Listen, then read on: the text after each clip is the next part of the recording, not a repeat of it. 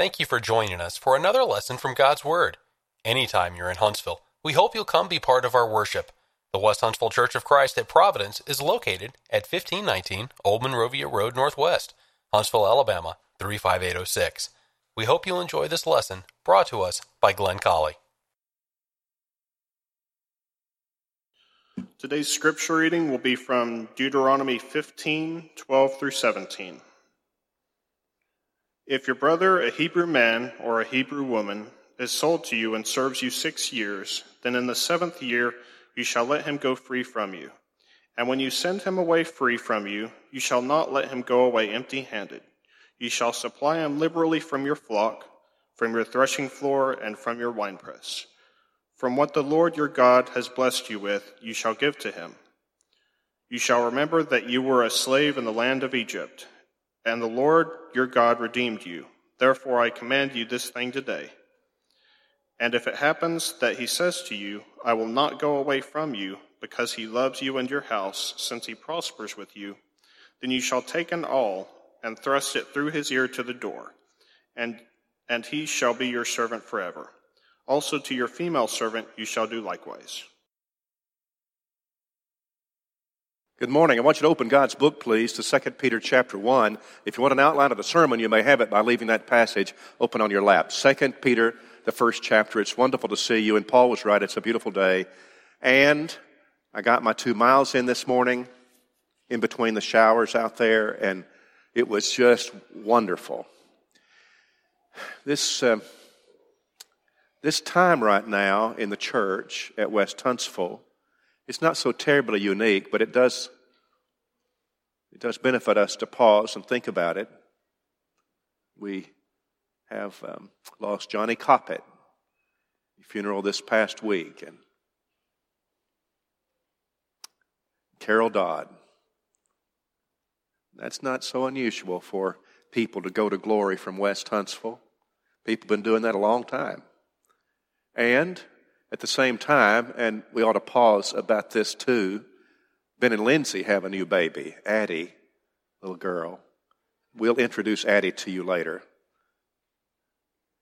I cannot think of a better place to go to glory from than right here. And I do not believe that there's any reason that anybody in the West Huntsville church should ever miss heaven. 2 Peter chapter 1 is an interesting chapter. Well, 2 Peter itself is interesting, and I think it's most interesting because of chapter 1, verse 12 through 15. Now, you understand, if I said that Paul has an important passage in which he talks about his demise, you'd know what that was. That's a very familiar thing in 2 Timothy chapter 4. And I'm now ready to be offered. The time of my departure is at hand. Fought a good fight, kept the faith, finished the course, and etc. But did you know that Peter likewise has such a passage? I think that's a little more obscure, but it's found in our text for this morning. It's in 2 Peter chapter 1, 12 through 15. I'm going to talk about that some more in just a couple of minutes. And so 2 Peter, though, of course, by inspiration of the Holy Spirit, is in that context. I'm not going to be here very long. And when we talk about God's people and them knowing that they're about to be transported to the other side through that valley, those words are really important. I mean, we pay attention to people's last words, don't we?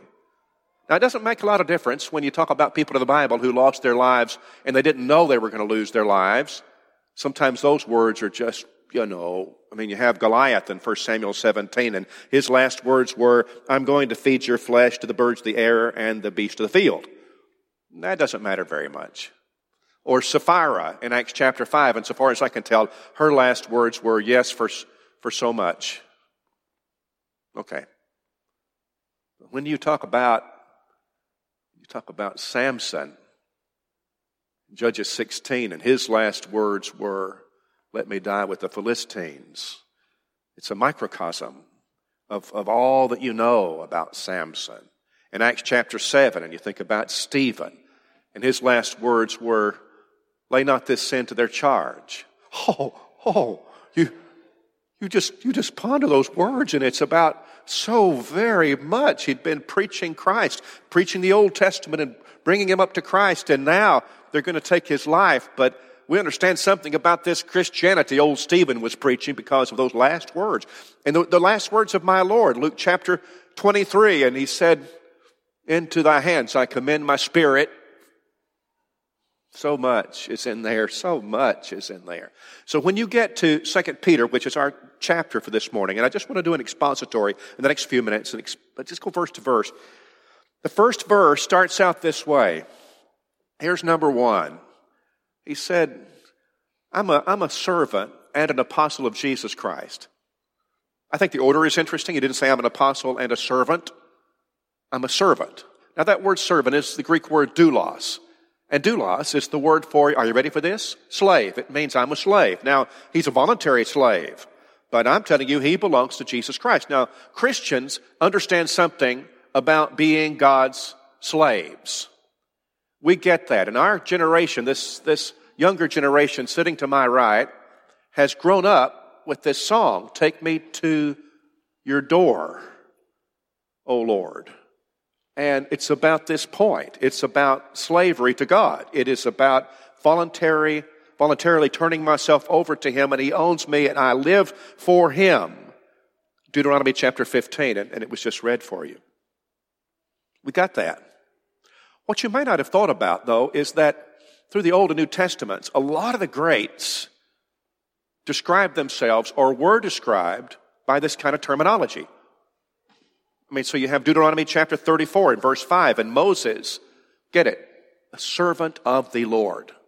It's the Hebrew word for doulos, slave of the Lord. Or Joshua chapter 24, and the Bible says that Joshua was a servant of the Lord.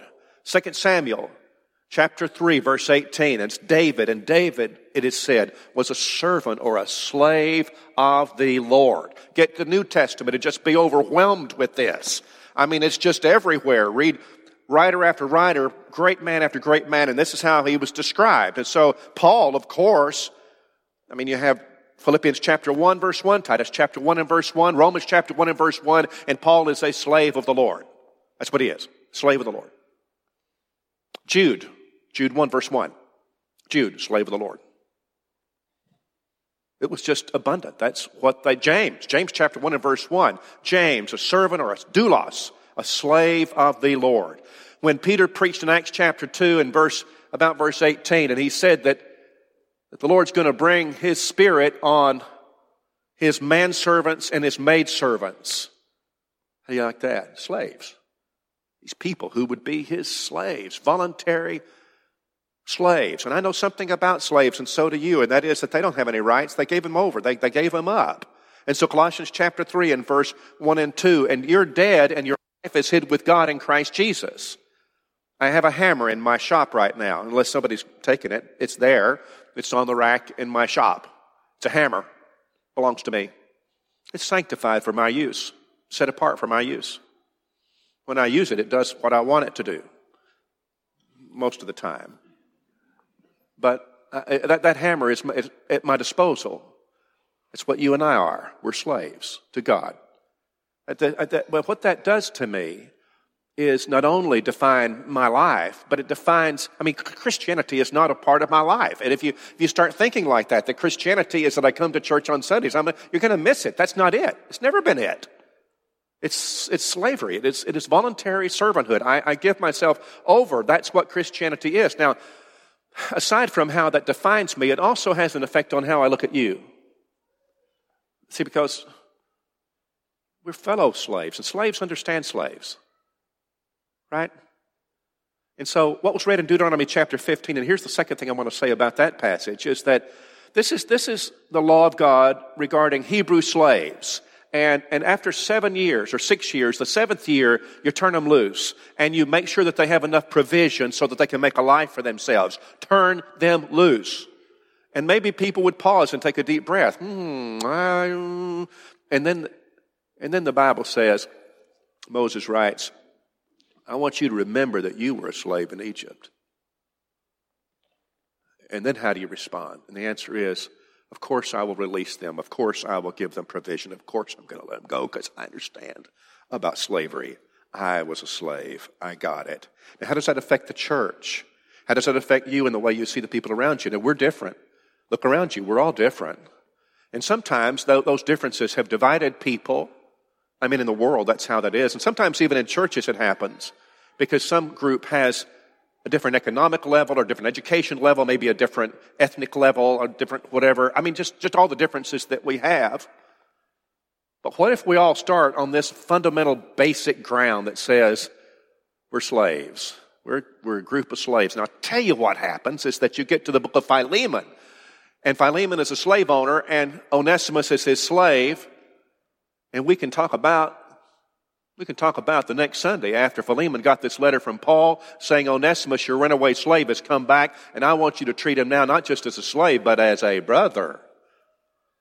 Now what happens? Now you can talk about how that next Sunday, very possible, Onesimus, the slave owner, is serving the Lord's Supper to Philemon, the slave, and they sit next to one another and they sing Amazing Grace, how sweet the sound that saved a wretch like me. How is that possible? It's possible if people understand that they're slaves. And so you start this. Now bear in mind that this is the chapter in which Peter is saying, I'm going to die. And I'm going to talk some more about that because that's just fascinating, the context in which that is. But the point is that he starts out saying, I'm a slave. I'm a slave and a servant of Jesus Christ. Now, look at the next verse. Read on with me. Incidentally, I'm not going to go this slow through the whole sermon. To those who have obtained like precious faith with us by the righteousness of our God and our Savior Jesus Christ. Now look at each other. Now look at this group around you. These are your brothers and sisters in Christ. This is your family. They are fellow slaves. And so all those superficial things which divide people all around us in the world, all that sort of just melts away. It just evaporates. And he says that we have obtained a like precious faith. See, we're alike. We are alike. Now, there are 7 things that are characteristic of these people, the people who are the slaves of Jesus. And that's the second thing I want to observe. So let's just rather quickly walk through these 7 things. And the first one is they believe in absolute truth, absolute universal truth. Verse 3, as His divine power has given to us all things that pertain to life and godliness. That's a huge description of the Word of God. He's given us all things. How much is left after all? Nothing. All things that pertain to life and godliness. I spoke to a wonderful group of college students on Friday night, Freed Hardeman students, and they had their retreat, and I went and spent a few minutes, and I got to talk with them. And I talked to verse at one point and made the observation that it could be that the greatest, most serious challenge to them in their faith, in the rest of their lives, could be this very point: the existence of absolute universal truth. Does it exist? Is it the Word of God? Is it the Bible? Is this universal absolute truth or not? Now I want you to get these words then, because Peter says, who, by the way, is about to die for his faith. That's the context. Better take it seriously. And Peter says, as His divine power has given us all things that pertain to life and godliness. It is universal because Jesus said, go into all the world and preach the gospel to every creature. That's universal. It is absolute because it deals with this life, the entire life, and with our eternity. So Matthew 25:46, these shall go away to everlasting destruction, but the righteous into life eternal. It's about forever and ever. And here's the first thing in the 7 things that these people who are slaves to Jesus Christ have. The first one is they hold to absolute universal truth. Now verse 4, by which have been given to us exceedingly great and precious promises, that through these you may be partakers of the divine nature. They're partakers of the divine nature. Now that's not merely in the fact that they were born, let's make man in our image. This is a context of being Christians. Now Hebrews 12 and verse 10 says that when you follow the discipline of the Lord, that you are partakers of His holiness. So when you live your life to follow the teachings of the New Testament, and thus guided by God, you partake of His holiness. Or to say it a different way, you're a partaker of the divine nature. And here's the next one. Having escaped, this is number 3, having escaped the corruption that is in the world through lust. Everybody in here ought to pause and think about it. Take a deep breath on that one. I made a debt I could not pay. And when you became a Christian, you came to Him with your sins. And when you came up out of that water, your sins were washed away. And now you are in Christ. And 1 John chapter 1 and verse 7 says that if you will continue walking in Christ, that there is no condemnation, that you are continually forgiven of your sins. If you will walk after the Spirit, not after the flesh. If you will walk in Christ, that we live forgiven. And this is a remarkable statement. We are all escapees. You and I are escapees. What is it like if you're a slave of Jesus Christ? You escaped. And today you ate the Lord's Supper. And didn't we eat it in a rather unusual way? Out of trays. Who ever heard of that? Seems like the old times, doesn't it? You ate the Lord's Supper, and when you did, 1 Corinthians chapter 11, you examined yourself, and you ate of that bread, and you drank of that cup. And when you examined yourself, you know what you thought about? You thought, I think of all the sins that I've been forgiven for, all the things. I'm redeemed. I'm redeemed because of the blood on that cross. Because of that, I'm redeemed. You know what you call that? Escape. You escaped the consequence of those sins because of the blood. Now keep on going. Here's verse 5. But also for this very reason, giving all diligence. And these are some very famous verses, the Christian graces. Add to your faith virtue, to virtue knowledge, to knowledge self-control, to self-control perseverance, to perseverance godliness, to godliness brotherly kindness, to brotherly kindness love. For if these things are yours and abound, you'll neither be barren nor unfruitful in the knowledge of our Lord Jesus Christ. For he who lacks these things is short-sighted, even to blindness, and has forgotten that he was cleansed from his old sins. Now, I would make number 4 then, characteristic of the slaves, is that they work hard in their faith. Every day they're striving to be better. They want to be better. And that's very important because of the 5th one. Go to number 5, verse 10. Therefore, brethren, be even more diligent to make your call and election sure. For if you do these things, you'll never stumble. They're saved by grace. And God keeps them saved if they walk in the light. At the same time, they're working to be faithful every day. And they understand that their salvation has some conditions attached to it. Salvation has a conditional aspect. That's true about people who are slaves to Jesus Christ. Now here's number 6 out of 7. Verse 11. For so an entrance will be supplied to you abundantly into the everlasting kingdom of our Lord and Savior Jesus Christ. These are people who anticipate heaven. Because you don't look at them and say, yeah, but those people didn't sin. Those people never made any mistakes. Those people never slid. Those people, blah, blah, blah, blah. That's not true. They were human beings just like you. Just like you. 1 John chapter 2 and verse 1 says that God made provision for Christians when they sometimes slip, when they sometimes sin. He made a provision, an advocate with the Father, Jesus Christ the righteous. And so what this says is that these people, despite the fact that they're human beings and that they sometimes do wrong, they're faithful and they strive, they work hard, and they know that their obedience is connected to their salvation, and they're faithful. And verse 11 says they anticipate heaven. And here's the last one of these, number 7. It starts with verse 12. For this reason I will not be negligent to remind you always of these things. Though you know and are established in the present truth, I'm going to keep reminding you. Yes, I think it's right, as long as I'm in this tent, physical body, to stir you up by reminding you, knowing that I shortly must put off my tent, just as our Lord Jesus Christ showed me. Now, can we bring up John 21? Yeah, good. In John 21, this is back at the beach. You remember when after the death of Jesus and Peter and the fellows, they go fishing and they're so sad because Jesus has been crucified and they're out there fishing and they're not catching anything. And so then there's this Jesus, they catch a ton of fish and Peter says it's the Lord and he rips off his garment, he just jumps in and swims toward the beach. And then they have food there and Jesus on that occasion said, do you love me? Do you love me? Do you love me? Feed my sheep. But that's not all that he said. he also said this to Peter.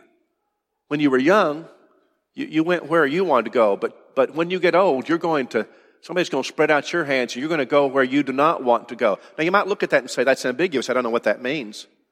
Does that mean the death of Peter? Well, yeah, actually it does, because the next verse says, Jesus said this, signifying what death he would die. Now, I think it's very interesting that when Peter then writes 2 Peter all these years later, that's what he would remember. Well, I reckon he would. Would you? Would you remember that? And so now Peter reflects on that and says, it's time, and this is what Jesus told me would happen. So he knows. Maybe Jesus has spoken to him since then, I don't know, to remind him, but this is what he knows, and he identifies it. Now, there's one more thing I want to show you from this dying man, is this. He remembers one more thing. It was a miracle of Jesus, and it's from Matthew 17. If you have your own Bible in the margin, you might want to write Matthew 17, if you have a paper Bible. It's the Mount of Transfiguration. Now, pause before we jump into this and reflect on the fact that Peter has seen a ton of miracles from Jesus. I think that Peter is at this time about my age, by the way. And during the time, the 3 years that he was part of the ministry of Christ on earth. He saw a lot of miracles. He saw a lot of people healed from their diseases. He saw people raised from the dead. He saw Jesus walk on the water. He saw miracles. And he was at the Mount of Transfiguration. And when it comes down to this chapter, which one did he remember the most? And the answer is the one that rises to the surface was the Mount of Transfiguration. This is just huge. It's just huge. And I hope that it's this way in your life. In John chapter 20 and verse 31, many other signs, the miracles, and these are written that you might believe. Which miracles stand out in your mind? For Peter, it's the Mount of Transfiguration. So Jesus takes Peter, James, and John to this mountain, and he is transfigured before them. That is, his face shines like the sun, and his garment is white. And they're standing with him, Moses and Elijah, both of whom have long been dead. And they're talking to Jesus about his upcoming crucifixion. And you say, why did the Mount of Transfiguration happen? That's hard to figure out. You remember Peter gets nervous and he says, let's build 3 tabernacles, which everybody ignores. And then you have a cloud descend, and God from heaven says, this is my beloved Son in whom I'm well pleased. Hear him. Not Moses, not the old law, not Elijah, not the prophets. I want you to hear Jesus Christ. This is what you follow. This is who you follow.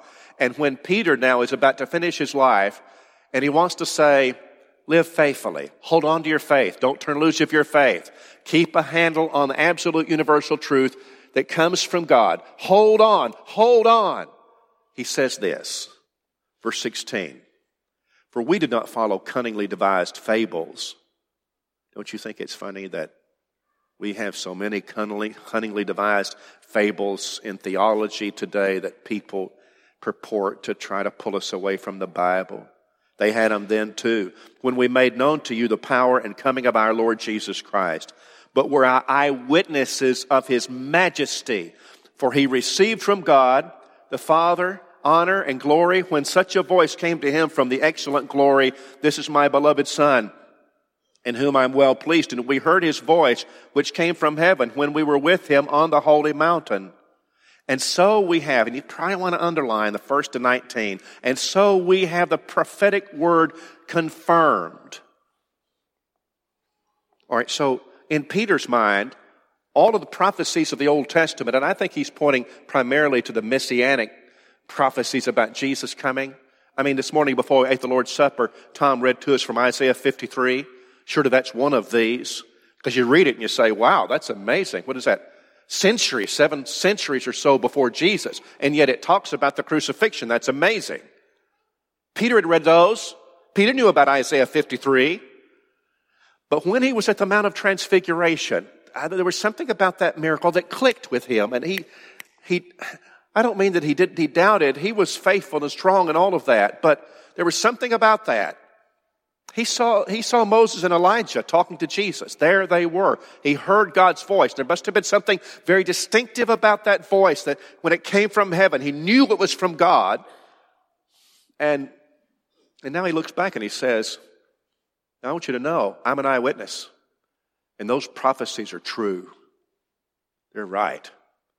God's prophecies through these prophets were confirmed, which you do well to heed as a light that shines in a dark place. Life is kind of like that sometimes. This whole world's kind of like that, isn't it? Aren't there times in your life when things seem dark? Until the day dawns and the morning star rises in your hearts. The Lord's coming back. He's coming back. Knowing this first, that no prophecy of Scripture is of any private interpretation. That doesn't mean, as Catholicism presses, that you got to have somebody in the priesthood to read the Bible to you because you can't get it. That's not what that's about. What it's about, if you just keep reading on here, is that he's talking about the fact that those prophecies did not originate with those men. Those prophecies did not originate with men. For prophecy never came by the will of man, 21. But holy men of God spake as they were moved by the Holy Spirit. That's where it came from. It was God-breathed. Now, so here you have this remarkable book, 2 Peter, 3 chapters. And here's the first one, in which he says, Jesus told me I was going to have to shed this tent. Well, it's about time now. I knew it was going to happen. And don't you love that terminology, by the way? He didn't say, I'm going to be executed. It's not fair. It's unjust. And I hate injustice. And you stop them from doing this to me. You stop them from killing me. Or you, after I'm gone, if they fulfill this and they take my life, you be sure and vindicate me and defend my name. And none of that. It's just very, very gentle. He says, I'm about to shed my tent. I'm about to shed the tent. He's going on to glory. Any question about that, Peter? I mean, is that really what's going to happen? I'm ready. I'm ready to do this. Tradition says that he was crucified upside down because he didn't feel worthy of being crucified like Jesus was. I don't know that, but it sure does sound in John 20 like what's described as crucifixion, doesn't it? To stretch out his hands like that. And what he says is, I'm a slave, and you're my fellow servants with me. We're the same. You and me, we're the same. And there are 7 important characteristics, and here they are, and I don't want you to turn them loose. I don't want you to ever forget. Hold on to these fundamental things. And then he says, because I know this is true. I'm an eyewitness. I was on the mountain, don't you see? I was on the mountain and I saw it. And the prophecies are true. And they didn't come by the will of man. They came by the Holy Spirit. You can trust this. That's what he says. Well, can you trust Peter? Well, I suppose you can. He's about to die for this. He's going to die for this truth. Don't you love the Word of God? It is where we learn about heaven. Scripture is where we learn there's a heaven. Scripture is where we learn about hope and mercy and the kind of God that we have. And aren't you thankful? I'm so glad that you're here this morning. Have you obeyed the gospel? Do you know what it is to be in Christ? Wouldn't you love to become a Christian? Now would be such a good time. And you can obey the gospel. If you want to repent of your sins, you're ready. You've been studying. I know what I've got to do. Repent of your sins. That's a change of heart, change of your life. Confess Him and to be baptized, to have your sins washed away. Maybe you've done that, but you need to be restored, or for some reason you need the prayers of Christians. We'll be so happy to stop what we're doing and pray right now for you. We hope you have enjoyed this lesson from God's Word, brought to us by Glenn Colley. If you have comments or questions, Glenn can be reached by email at colley@westhuntsville.org.